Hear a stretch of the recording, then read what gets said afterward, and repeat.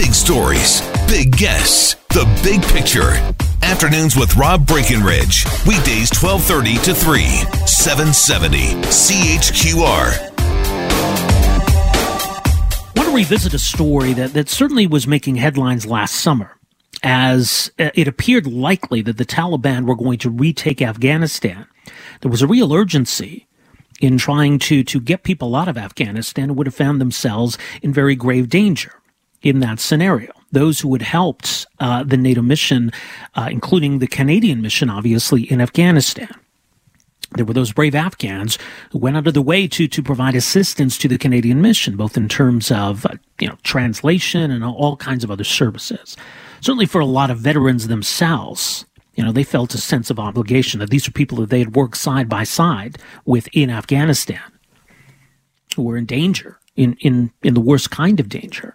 So it was actually a lot of these veterans organizations that were doing the work that honestly the Canadian government should have been doing. There was all kinds of pressure, as you may recall, in the Trudeau government to do more, to speed up the process. And for whatever reason, the government really dragged its feet, finally acting in the very late stages prior to the Taliban taking over Afghanistan once again. And obviously, once that happened, any kind of rescue became that much more difficult. Now, some of these groups have still been trying to do this important work, but unfortunately have run into all kinds of red tape and roadblocks in our nation's capital. The Veterans Transition Network, which is been doing all kinds of important work, rescued more than 2,000 Afghans since August of last year, saying they've done all they can, that their staff are burnt out, and they're just not getting the necessary support from the federal government. Joining us to talk more about the situation, very pleased to welcome to the program here this afternoon, Oliver Thorne, Executive Director of the group VTN Canada, Veterans Transition Network. VTNCanada.org is their website. Oliver, thank you so much for joining us here today. Welcome to the program. Yeah. Hey, Rob. Thank you very much for having me. Can you give us a bit more of the background then on how and why your group got so actively involved in this in the first place? Yeah, it's a great question because it is so far removed from the work that we typically do. Our organization has been around for almost 10 years, and our entire focus really for the past 9 years has been the delivery of counseling and transition programs for Canadian Forces veterans across Canada. And really that's been, kind of our singular purpose. But last summer we were approached by a group of veterans, volunteers and organizations that were collectively working to prepare for the U.S. withdrawal from Afghanistan and the resulting evacuation that was going to be necessary for interpreters and locally employed civilians who worked with our Canadian forces. And what they needed was an organization that could act as the fundraising and the financial arm to support those efforts. And they asked us to come on board. And, the reason that we chose to become involved, because this is outside of our typical activities, far outside, is we saw just how unanimous Canadian veterans were, in trying to support and calling on the government for support of their interpreter colleagues. The work that they've done over the past 8 months has been absolutely incredible, and it was that unanimous support and voice that really is why we became engaged in the project. So what role then did your organization take? Yeah, so it started out, our kind of first goal really was to raise about $500,000 to support the internal movement of people who are coming from cities around Afghanistan into Kabul in preparation for evacuation flights. So the initial goal was a 30-day campaign to support those efforts. Then, as I'm sure you saw over the course of August, Afghanistan fell entirely to the Taliban much faster than anyone anticipated. So all of our efforts were kicked into high gear. So what started as a 30-day campaign to raise funds ended in an 8-month campaign and an operational effort to essentially fund a network of safe houses that at its peak sheltered 1,700 people. We, in the early days of the evacuation, funded efforts and assisted efforts to help people get access to the airport during the evacuation airlift. And then after the government airlift ended, our group ran its own evacuation convoys from Afghanistan into Pakistan. And in total, over those 8 months, we've supported just over 2,000 people in getting out of the country. Right, and you think about how dangerous it is with the Taliban back in control of the country, the Taliban actively hunting down these people that they believe to be traitors and apostates. So having to be so careful in all of this, finding those evacuation routes, just talk about what a challenge that all is. Absolutely. And it was deeply challenging, deeply stressful work for us and for everybody else who was engaged, particularly in August and September, but throughout the effort, we're dealing with very short timelines, with information that's constantly changing, a landscape that's constantly changing. So it's been a massive effort by everyone involved to try and support these Afghan interpreters. And again, we're immensely proud to have been a part of that effort and to see the selflessness and the determination of Canadian veterans and the Canadian public. But it has absolutely been a challenge. So what have you encountered in terms of, federal policy? And because, certainly the goal, the objective is to get folks out of Afghanistan, to get them here. But that means navigating, the whole immigration process. And how challenging has that side of it been? That is, has been and still remains the toughest nut to crack. And particularly at this moment, of this campaign. In particular, one of the big challenges is that, Canada no longer has any form of consular services in Afghanistan, and really hasn't since August of last year. So in order for somebody to be approved to come to Canada, they need to do what's called biometric processing, which is, the verification of their identity through fingerprints, a retinal scan, things like that. Because there is no consular presence in Afghanistan, that means they have to go to a third country to do this. But then what that introduces is a whole host of other administrative challenges, securing visas, passports, all of that documentation, all of the administration and wait time that comes with it is now placed as a burden on the shoulders of the Afghans who are applying to this program.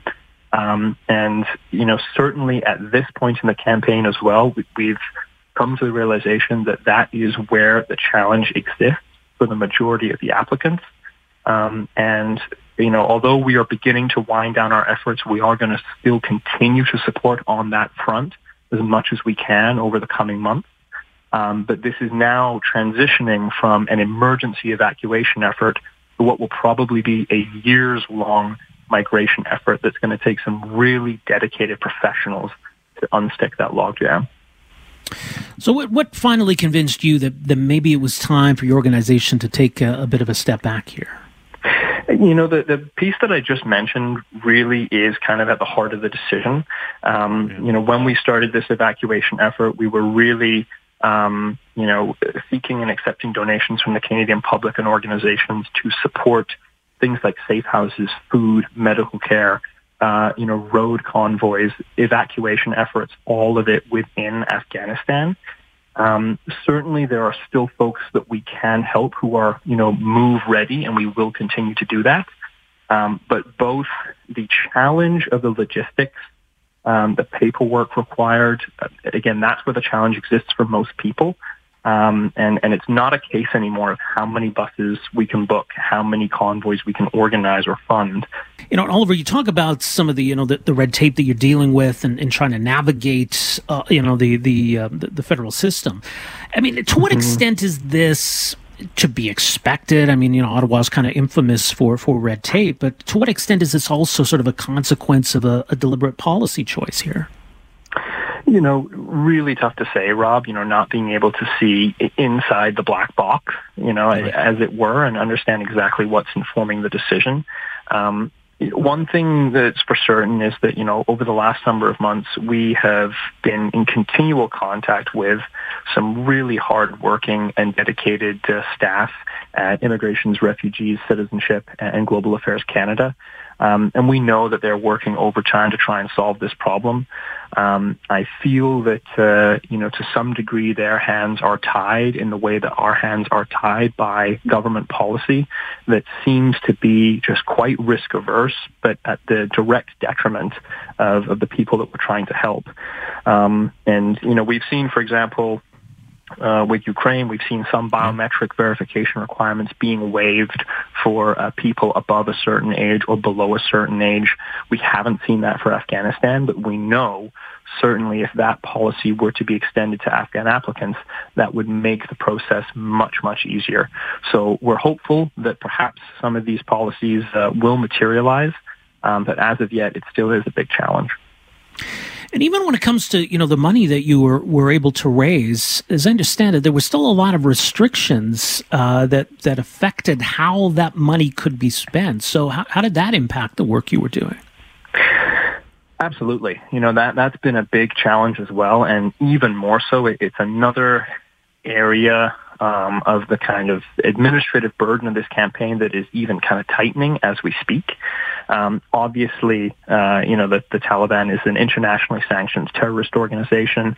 There are strict laws against directly or indirectly funding terrorist organizations. So that then affects how we can deploy the funds, what they can be used for. We've just worked really diligently to work with, trusted partners to have all the proper paperwork in place to make sure that, we're not falling into any of those traps. But it certainly is very challenging, and the funding is more restrictive if it's coming from the government. So as we move forward, and as you said earlier, I mean, this was far longer than you'd originally anticipated. This has really burnt out a lot of your staff in trying to juggle everything you do as an organization and to focus on this. But what kind of a reaction has there been, from those within your organization, those who had reached out to your organization in the first place, looking for, a role here? Mm-hmm. Yeah, we're living it right now. There's been a tremendous response to this message. And I do want to stress, to anybody listening that, we're certainly still going to remain engaged for a number of months. We are closing down our public fundraising campaign soon, but we are still going to be supporting migration, supporting movement where we can, and advocacy for, these Afghans that supported the Canadian government. Our staff, our team, our network of veterans, everybody that we've worked with is deeply, deeply invested in this campaign. The unfortunate reality is that we're a small team, and this has gone from what was supposed to be a 30-day effort to an 8-month, overtime haul.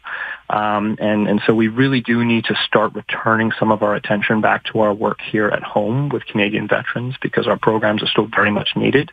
But we're not going away just yet. We still got some work to do. We'll leave it there. Much more is mentioned, vtncanada.org. Oliver, thank you so much for joining us here today. Really appreciate this. Oh, thanks for having us, Rob. Really appreciate it. All the best. Take care. There you go. That's Oliver Thorne. He's Executive Director with the group Veterans Transition Network, VTN Canada, vtncanada.org. So kind of feeling like they've gone as far as they can with this and some of that frustration in terms of lack of support from the federal government here. So hopefully that, there's still an ability, if the federal government's willing to make this a priority, that we can still get people out of there. But it's pretty remarkable to think what grassroots organizations were able to do both before August of last year, but especially after. So kudos to this organization and everything they did. And they did it because it mattered to veterans, right? It wasn't the kind of thing they'd done before, but just seeing how important this was to those who had served in Afghanistan.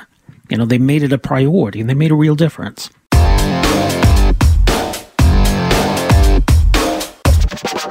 Let's start with the story, though, that we've been talking about, Canadians have been talking about for a number of months now. Inflation, the cost of living. For March, the Consumer Price Index rose 6.7% year over year, an inflation rate not seen since January of 1991. The year that the month that the GST took effect. Otherwise, you got to go all the way back to 1983 to find inflation running this hot. 6.7% was above the expectation for March. So clearly this is not going away. Clearly this is not even yet slowing down. Although the Bank of Canada has taken some initial steps to try to rein in inflation, I think we can expect them to do more, to be even more aggressive. And that's going to mean subsequent interest rate hikes above and beyond what the bank has already done. So do interest rates need to go even higher? What does that mean for the economy? Can the Bank of Canada be confident that the Canadian economy is going to remain strong? Yesterday, the International Monetary Fund revised downwards its global growth forecast. But otherwise, the expectation still is that Canada's economy is going to grow this year and next. Well, joining us for his assessment of where we're at, what kind of a response might be necessary, very pleased to welcome to the program here this afternoon, Dr. Jack Mintz, President's Fellow at the School of Public Policy at the University of Calgary. Dr. Mintz, good to have you with us here. Welcome to the program. That's my pleasure, Rob. Well, first of all, your initial impression, 6.7%, maybe higher than was expected for March. What was your reaction? No, actually, I thought it would be something like 6.7%. Of course, trying to forecast these things exactly, it's always a bit of a mug's game, but I'm not surprised that it's this high. You know, you just need to go to the grocery store and look at the, the gas prices right now. And you can see that, the prices are even higher than before in March. So does that suggest that we're not yet doing enough, whether it be on the monetary policy side or even the fiscal policy side, to get a handle on this? Well, first of all, on the monetary policy side, the Bank of Canada is now taking some actions for the first time, really, and they just happened last week, where they raised the interest rate, the bank rate, by 0.5 point. And they have now made it very clear they're no longer buying government bonds. And in fact, they're going to start selling off some of their portfolio. And so the monetary policy is tightening. And it takes time, however, for it to filter through the economy. And so we really shouldn't expect anything, at least for 6 months to maybe possibly a year, before we start seeing the impact of higher interest rates on inflation in general. I mean, the interest rates, Yeah, I was going to say, as far as fiscal policy goes, well, the government certainly ran up big deficits, in fact, so large during the pandemic that households actually had more income during a recession than less income because of all those government transfers. And so we're now paying the price through an inflation tax. Mm-hmm. And however, at least in the last budget, the government did bring down its deficit, but it still ended up spending about 40% of the revenues that were pouring into the coffers due to inflation, and growth in the economy. So we are seeing, we are in a better fiscal policy sense, in the sense that it's not as big a deficit as before, but still there's a bit of an accelerator still on the economy through fiscal policy. And it's going to raise the cost. Those interest rates going up, I mean, that's going to raise the cost of sustaining all of that debt. Well, yes. In fact, it depends on how much government debt is rolled over. In fact, government debt is fairly short-term in structure. There are some long-term debt the government of Canada has. However, there's a significant portion that's very short-term and will be turning over, including bonds that are held by the Bank of Canada. And so that has to be financed. And we're talking about, hundreds, I think if I recall, it's something like $400 million in debt this year, including the Bank of Canada debt, that would be sold off this year. And so that means that that will put some pressure on interest rates as the government has to find other people to hold that debt. So, interest rates have risen, but obviously, when you look historically, these are still incredibly low interest rates that the Bank of Canada has. Is there almost a need to go even further here? Do we need to see interest rate hikes still? Oh, I think you're going to see several interest rate hikes over this coming year in 2022. This is only the start that the Bank of Canada has undertaken. And you are right. I mean, the bank rate is still quite low. I was looking at mortgage rates even after last week. 5-year closed mortgage rate was around 3.8% at the big banks. If we go back to the 1950s when there was a cap in mortgage rates. That cap was 6%. And I remember my first mortgage rate going back to the early 1980s. It was getting close to 10%, or even 11%, if I recall. So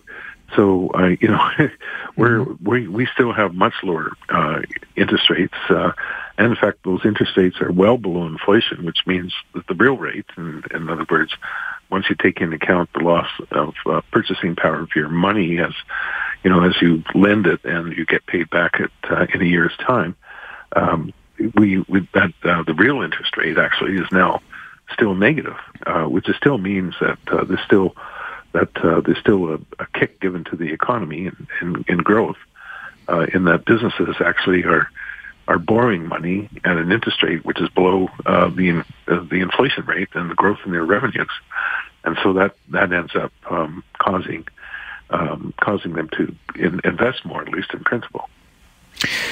What's your assessment then of the strength of the Canadian economy? Can it sustain all of this? Should the Bank of Canada be worried about an economic slowdown? Well, this is a big question, and there are different types of reactions to the situation we now have. If you go back to the 1990s, you had a recession in the early 1990s, in part because interest rates went really up as the Bank of Canada was tightening monetary policy quite a bit to bring down inflation. That did cause cause a major recession in the early 90s. Mm-hmm. But once we got over that, unemployment came down, but also inflation came down during that period.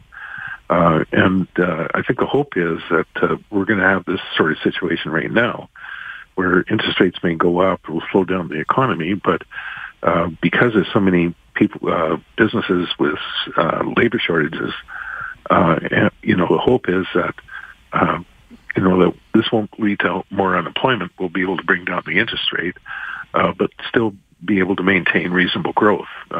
It won't be 6%, but it might be 2% or 2.5%, which is kind of what Canada's been growing at generally over the past number of years. So, but that won't be a recession, and so that would be the soft landing, and one which I think the Bank of Canada is going to try to aim for.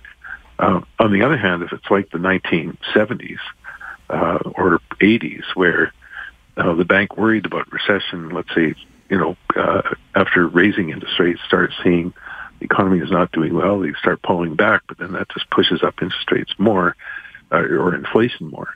And then you still have wars going on in Europe and right. Lockdowns happening in China and things like that, and so the potential of the economy or the supply in the economy is still being held back, and so you end up getting both unemployment and inflation at the same time, or what we call stagflation, and that's what happened in the 1970s with the oil price shocks that happened at that time. The question of growth and even, further to that, Canada's productivity. And you've talked a lot about that, written a lot about that in recent years. There was some criticism of the recent budget for really overlooking this aspect of, where we're headed here. I mean, do we need more of a focus on long-term growth, increasing productivity? How does that fit in here? Well, I think we do need to have much more focus on growth. And the budget did try to deal with a couple of things, but I don't think it's not entirely clear that the mechanisms that they're trying to improve productivity are going to work very well. In fact, they're just creating another growth fund. We'll see how well that fund does. The Canada Infrastructure Bank wasn't exactly a tremendous success. It's not entirely clear that this fund that's now being created, to try to, which would require private money to be matched, is going to have any more success in creating more capital investment than other tools can. I think really what we need if we want to get more investment is that we really have to look at our regulatory system to reduce regulations, and we're going to have to do a lot more in terms of tax policy to try to encourage more growth as well. In fact, we are hitting actually the productive parts of the economy with much higher taxes. And I'm not sure that's actually the best way of trying to create more supply. and trying to grow the economy. And so I think we need a much more balanced approach than we're doing now. And so that might include kind of a big bang corporate tax reform. That might also include doing something on the personal tax side where we really want to encourage entrepreneurs to invest in Canada and not invest elsewhere. So I think those are going to be challenges that we still face, and the government doesn't have an answer for that yet. We'll leave it there. Dr. Mintz, appreciate the insight as always. Thanks so much for joining us here today. My pleasure. Thank you. All the best. Jack Mintz, President's Fellow at the School of Public Policy, University of Calgary. His thoughts on where we're at with inflation, what the Bank of Canada is likely to do to respond, and how we assess the strength of the Canadian economy. And that's something, obviously, the bank needs to take into consideration. Can the economy sustain, subsequent interest rate hikes? I think they're coming.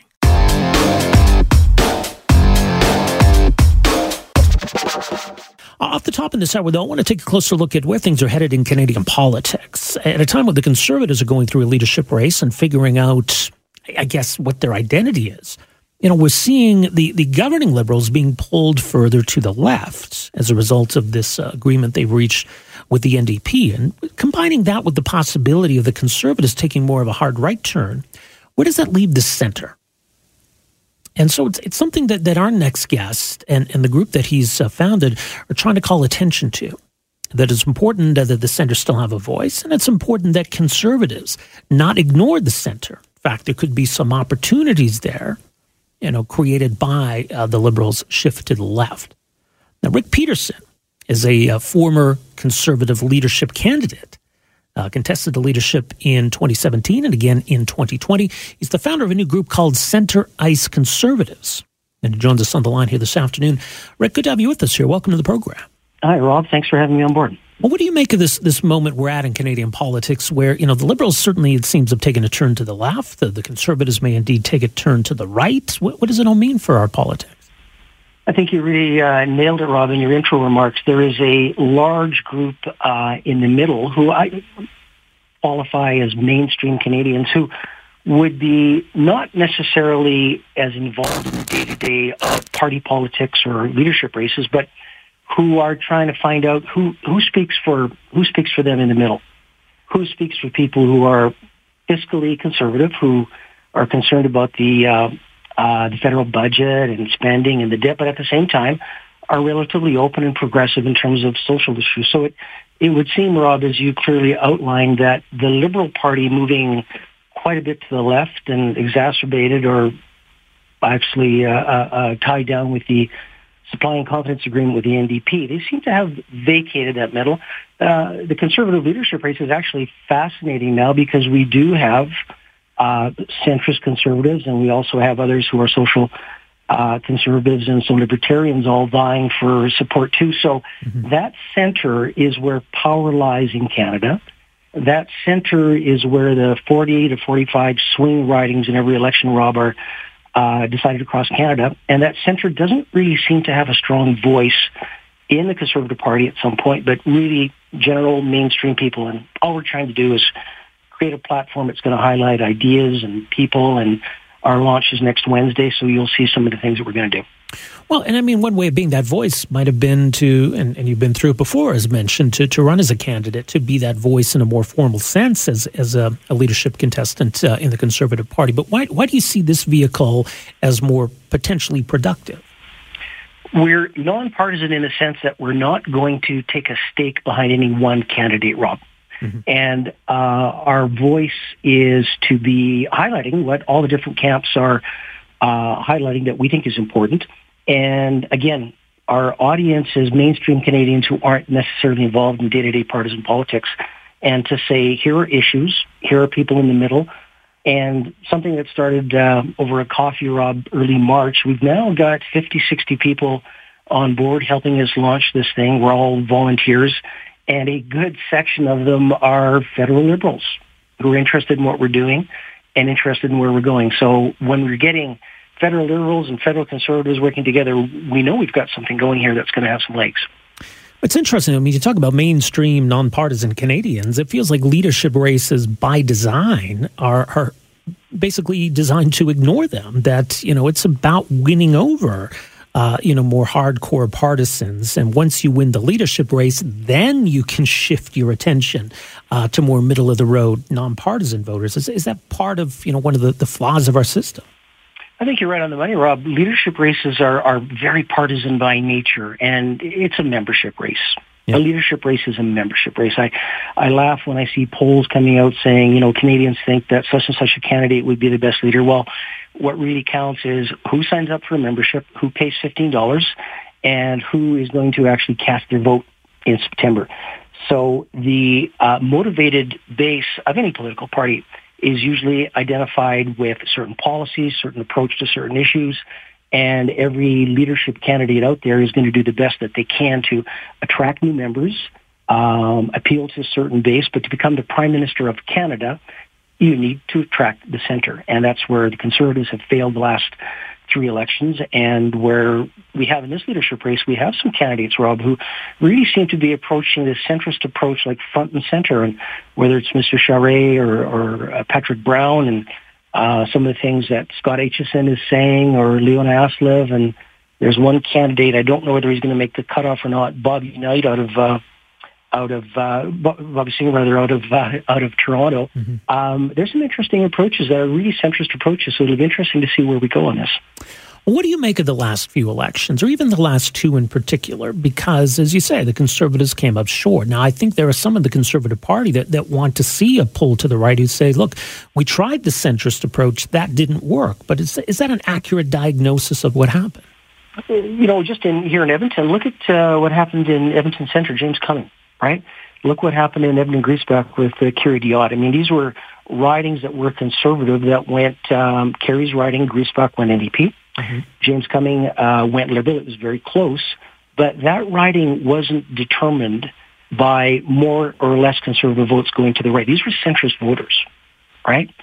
And if you look at the results, of course, in Calgary, you guys have an example as well, too, but the swing ridings, Rob, the 40 to 45 swing ridings in the 905, and some of the major centers, Vancouver, Granville, for example, those are very centrist, pragmatic voters who are just looking for somebody that's got an optimistic future, but at the same time realizes that a lot of the battles that are fought in a leadership campaign are basically issues that are behind us, right? Yeah.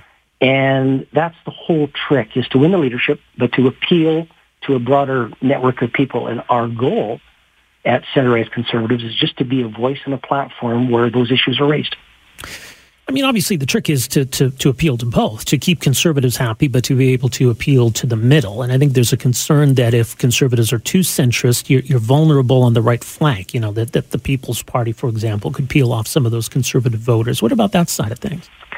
I would flip that around, Rob, and I'd say let's have a very strong, bold, unabashedly centrist stance on issues like climate change, right? Climate change is real. Any party that can't bring that across and say that climate change is real, but that doesn't stop us from supporting our energy sector.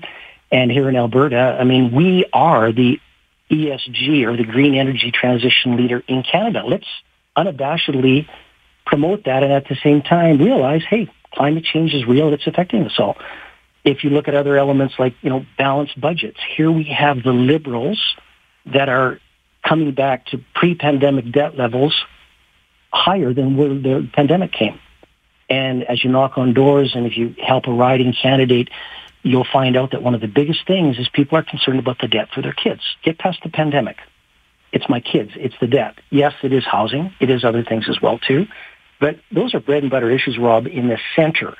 And any candidate or any leader of any party that unabashedly says, these are my values, I am in the center, I understand and the need to have voices from all over the spectrum, but it is a strong, bold, centrist voice which will carry the day and will result in somebody who appeals to the center who will be the next Prime Minister of Canada. Well, look, and I mean, you're from Alberta. You've been a strong voice for the energy sector, but I know a lot of Albertans worry that, where does that fit in? And it feels as though, the Liberals have not been strong supporters of the energy sector, or there's aspects that have been neglected. So from a centrist conservative perspective, where does the energy sector fit into all of that? There is no better place to be, Rob, than in Edmonton, and I'll give you guys in Calgary a heads up too, but there is no better place to be in Canada for the next decade than right here. Look at what's going on with our hydrogen hub. Look at the artificial intelligence. Let's focus on the gifts that we have in the energy sector, Rob, that are going to make us world leaders. We have it all here.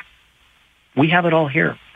So we can be supporting the energy sector. We know that, oil and gas investments are difficult. And I think one of the interesting things, Rob, is those of us who work in the capital markets, where I have for the last 30 years, you can deny climate change all you want. The flow of capital, the flow of jobs, and the flow of opportunity is going to those companies that are doing whatever they can to mitigate carbon production, that are doing everything they can to meet ESG standards, and at the same time are transitioning into hydrogen, lithium, helium, all these things. And Alberta's the leader. Edmonton's the leader. So for a conservative to come out and say, I understand that the energy sector will continue to be a producer of energy and oil and gas for decades to come, but we are also going to be the leader in energy transition. Halfway between you and me today, there is a large development of a lithium development just outside of Red Deer. It's one of the largest ones in the world, a company called E3 Metals. This is a world changer, Rob. And this is the kind of thing that we got to be highlighting as conservatives. Let's look at the advantages. Let's look at the challenges. And this is where the middle is. This is where jobs are created. This is where the future is.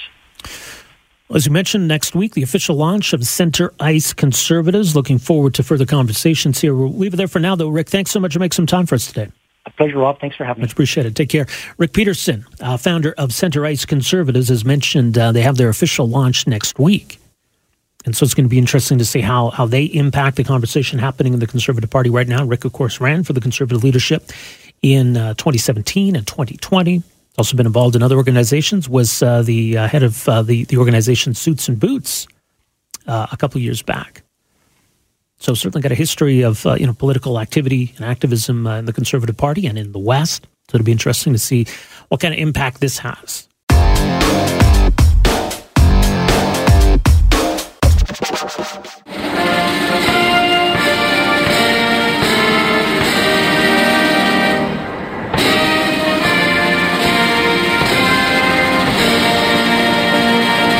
There's quite a celebration at Windsor Castle in England today as the Queen of Canada marked her 96th birthday. Now, Queen Elizabeth II is also the Queen of England.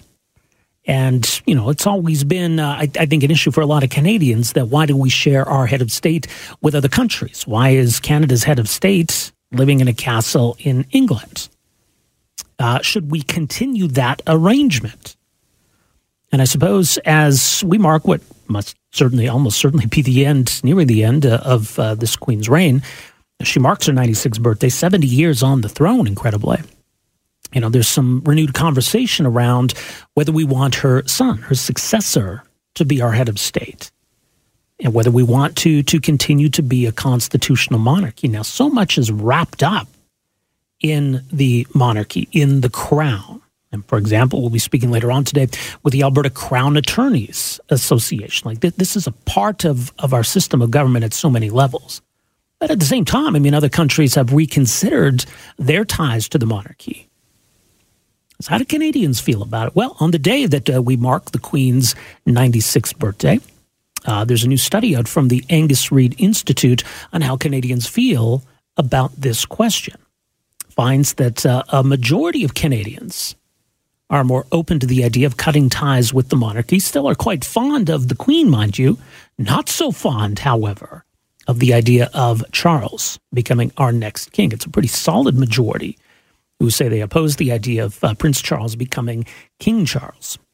Well, joining us to talk a bit more about some of these findings and what it might mean for the conversation going forward about our system of government, very pleased to welcome the program here this afternoon, Dave Gorzinski, Research Director of the Angus Reid Institute. And you can read much more on this survey and the survey results at their website, which is angusreid.org. Dave, thanks for joining us here today. Welcome to the program. No problem. Thank you, Rob. So I guess the timing's kind of interesting, probably somewhat deliberate here as we mark, 70 years of Queen Elizabeth, her 96th birthday. Canadians are having these conversations, aren't they? Yeah, we did want to plot this one out and put it out during a relevant period. And it's becoming more and more relevant because the Queen is really getting up there in age, 96 years old. today, and recently had that bout with COVID, which had a lot of people concerned about her health. And she is really a really interesting swing point for this discussion. In a lot of the countries where these types of abolitionist movements have been happening, there's much more of a legacy of colonialism. There's a bit more of a power dynamic there when you're looking at something like Jamaica or Barbados. Whereas when you're looking at Canada, there's a tradition of having the crown here that a lot of people are very comfortable with. And I think there's some obvious dynamics there that explain that. But she is really the swing point, as I said, because when the Queen passes on, that's when Canadians really look at this situation and say, do we want to continue doing this? We've had her as our monarch for so long. Do we want to switch to King Charles and continue the arrangement at that point? Or is it time to start talking about transitioning to something different, which is a little bit more modern and doesn't reflect this outdated arrangement, which a lot of people think that it is. So I think that's going to be when the pressure kind of heats up, and that's what the data seems to suggest, is that when the Queen passes on, that's when people are going to be ready to have this conversation. It's interesting because, in a meaningful sense, there's no difference. Queen Elizabeth, King Charles, really nothing changes other than the person, other than the name. But, the person does mean a lot in terms of how Canadians view this, it seems, because there's great admiration here for Queen Elizabeth II. And Canadians are not so fond of her eldest son here, Prince Charles. So that's going to impact how Canadians view all of this. Yeah, because the arrangement is so symbolic, I think that the figurehead just has such an outsized impact on how people feel. So if you ask the question of simple favorability, do you like or dislike this person, the Queen outpaces Prince Charles more than 2-1. You've got a 63% favorability rating for her, whereas Prince Charles just 29%. Although well ahead of Prince Andrew at just 13%. He's had some well-documented issues in recent years. And then when you ask that same question of, okay, so do you want to maintain a monarchy as long as the Queen lives? A full majority, still just 55%, but a full majority say that they're okay with that. But then when you ask them about continuing on after that, then it drops to about 1 in 3. So you lose almost half of those monarchist supporters when the Queen passes away. So you would have to make some considerable changes. These changes have to be made through the Constitution, which is always a big sticking point with people who say it's just not worth it to go through all of the bureaucracy and the debates that we would have to do to actually make this change. But it is something where Canadians who want to see that change, 90% of them say, yeah, open up the Constitution, do what it takes. And we'll figure out how to have a new Governor General that doesn't report to the Crown. We'll figure out these arrangements when the time comes. But it is something that people are open to. Well, and that's an interesting point here, because it's not as though Canadians are demanding, we become a republic tomorrow. But at the same time, there seems to be an appetite for the conversation about it happening at some point. So when might that be? Well, yeah, and I think that depending on who you're talking to, there are certain benefits to pursuing the arrangement. This is very popular in Quebec for obvious reasons. It's also quite popular among Indigenous Canadians. For them, I think those communities, it's an opportunity to kind of reframe what Canada is and take a chance to look at what we've been for, the last 150 years, and then what we will be going forward. So I think it is, we're having conversations about the country's history and what to do going forward and how to reconcile historical events. And I think this is an opportunity for a lot of people, depending on where your perspective is. We didn't ask, when is the right time to transition, but you really can look at the difference between the support for Queen Elizabeth and support for anybody else preceding her.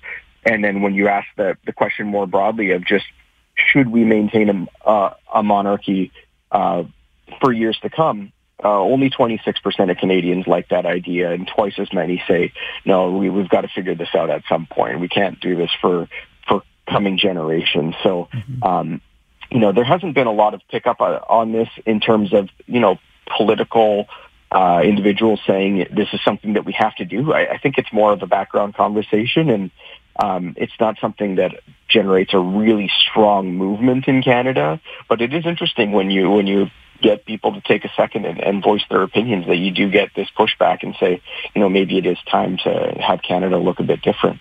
Yeah, and it's interesting is, maybe if Canadians are not necessarily in a rush to do this, you see some interesting results when you ask about other countries that have, most recently Barbados, Jamaica, and you ask Canadians, do you think those countries made the right decisions? Those numbers are even higher.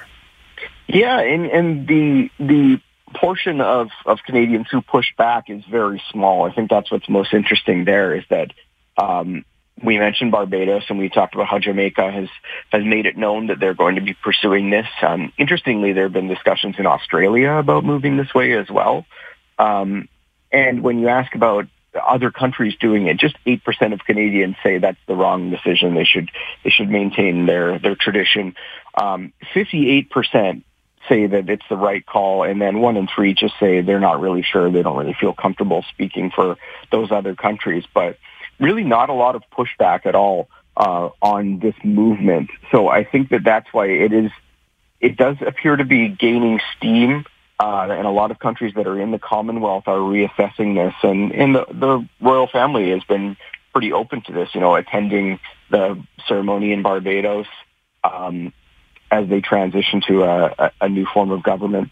And they've also recognized that in Jamaica, and they're amenable to countries making this change. So I think there are some people in Britain who freak out a little bit when they see the UK banner kind of waning in influence a little bit. Yeah. But largely, I think people are aware that this is a period of history that we're moving past, and for a lot of countries, it's a painful history.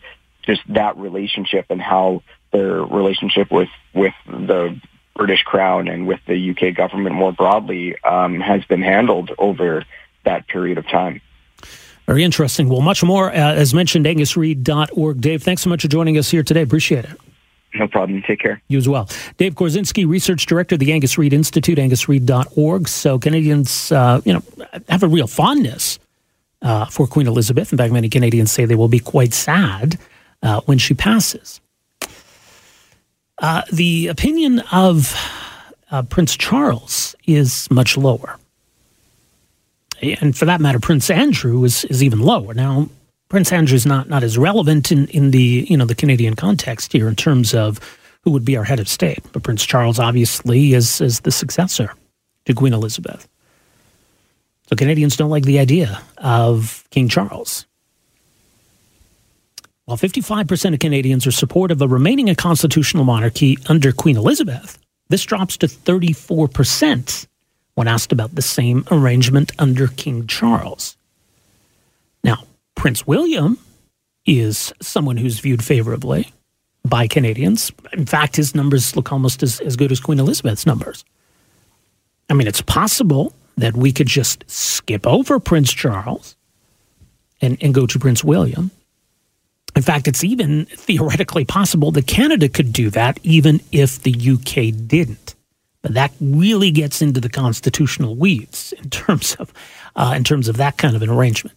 Anyway, for now, though, we mark the Queen's 96th birthday, 70 years on the throne, and still, after all these years, deeply appreciated by a great many Canadians.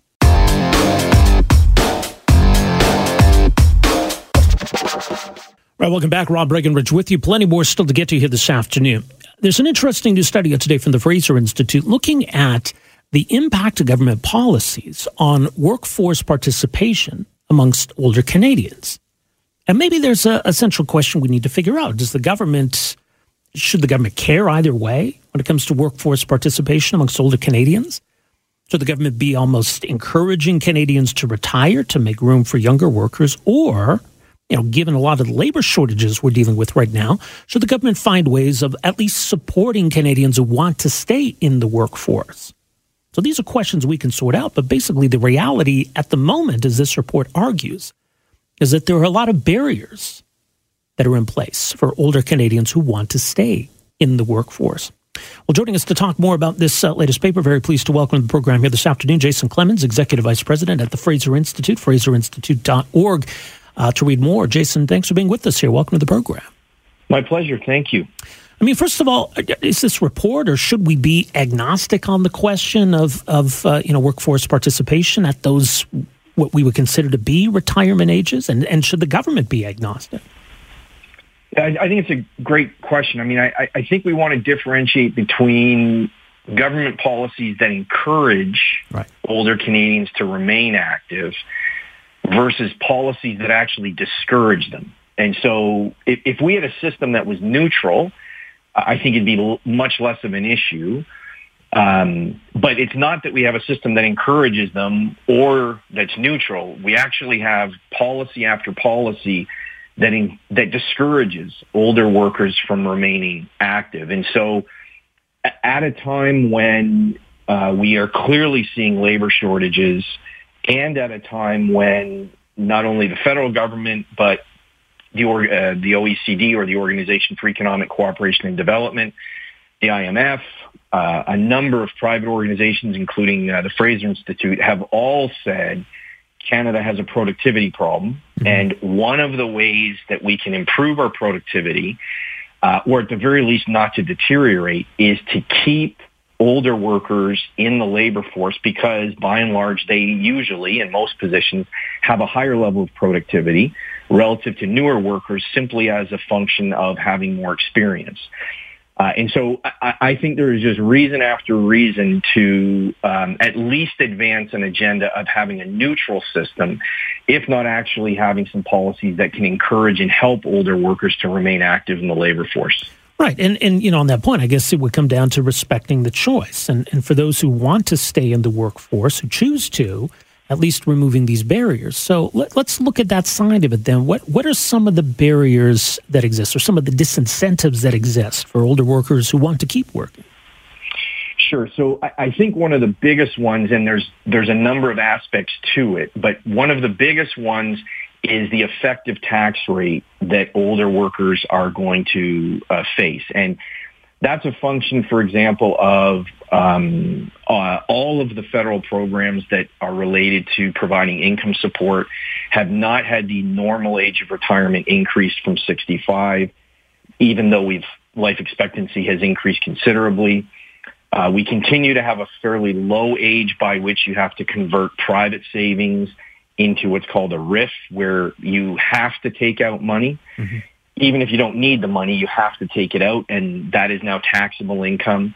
We have clawbacks on federal programs, which adds another tax problem. So in many ways, many of these problems are connected to what rewards the seniors get or older workers get if they remain active. And I mean, just for your listeners, I mean, it's pretty common sense. If you're facing a tax rate of 50 or 60 or even 70%, it creates a pretty strong barrier to you being interested in remaining active in the labor force when, let's be honest, you could go golf, you could go volunteer, you could do other leisure activities. So even just normalizing those tax rates to what you would experience if you were just 40 or 50 years old, I think would go a long way to removing the barriers that seniors face.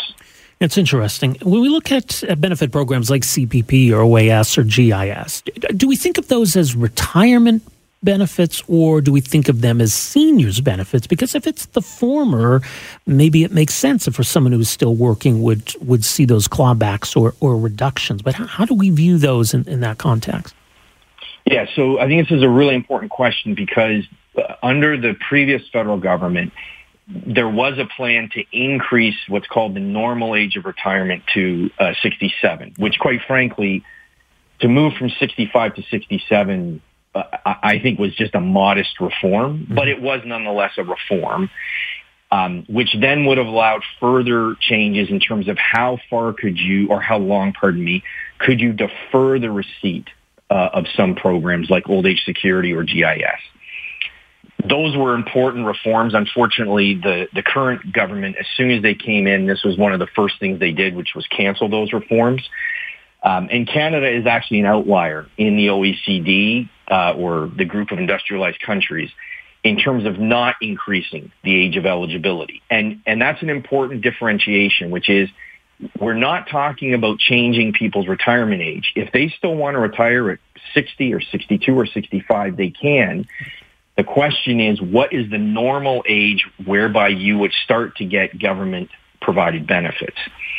And that is one of the barriers that again, we just have not adjusted those ages as we've seen increases in life expectancy. And so getting back to the main question you've posed, which again is an important one when we differentiate between a seniors program and a retirement program, it is very much, those programs are very much designed to stabilize income when people are moving into retirement. It's one of the reasons you can get benefits before age 65. Mm-hmm. But when we look as well, and you mentioned, the bigger questions of our labor force, our productivity, Canada's aging population, does it make sense to have government policy that's skewed towards encouraging retirement or encouraging people to exit the workforce? And do we need to think about, the broader economic impact of all of this moving forward? Yeah, so it's a great question. So the OECD just had a report, and interestingly, the federal government in its most recent budget actually acknowledged the report. It looked at 17 industrialized countries and the prospects for economic growth over the next 40 years, and Canada ranked last. It's just a dismal report. If your listeners want to get depressed about the prospects for the Canadian economy, that's probably the report to read. One of the things they outlined in the report is that Canada does a poor job of encouraging older workers or even allowing older workers to remain active in the labor force. And so at the very least, there is a very strong argument that we should have a neutral system, neither discouraging nor encouraging. I frankly think there's actually a pretty strong argument that we should have proactive policies that encourage and help older workers remain active in the labor force. Very interesting. Much more of this report's online at FraserInstitute.org. Jason, thanks so much for joining us here today. Appreciate it. My pleasure. Thank you. All the best. Jason Clemens, Executive Vice President of the Fraser Institute, FraserInstitute.org. This latest piece, Barriers to the Labor Force Participation of Older Workers in Canada. And at least just having more of a neutral policy approach that respects the choice either way. You want to retire? Okay, well, here's how this can help. You want to keep working? Well, here's how we can help facilitate that. So they say there's a lot of barriers to staying in the workforce once you get to a certain age. And obviously the reasons why people do vary. Some people do it out of economic necessity. Others do it just because, they like what they do or they want to stay active. Maybe some have retired and then realized, that they do want to still have a foot in the workforce, even just to have a part-time job, just to stay active and, meet people, et cetera. So the reasons vary, but, maybe there is a need for it. Thanks for downloading and listening to the podcast. Don't forget to subscribe, rate, and review for free at Apple Podcasts, Google Play, or wherever you find your podcast. You can also find me on Twitter at Rob Breckenridge, and you can email me, rob@770chqr.com. Talk to you next time. Afternoons with Rob Breckenridge, starting at 12:30 on News Talk 770 Calgary.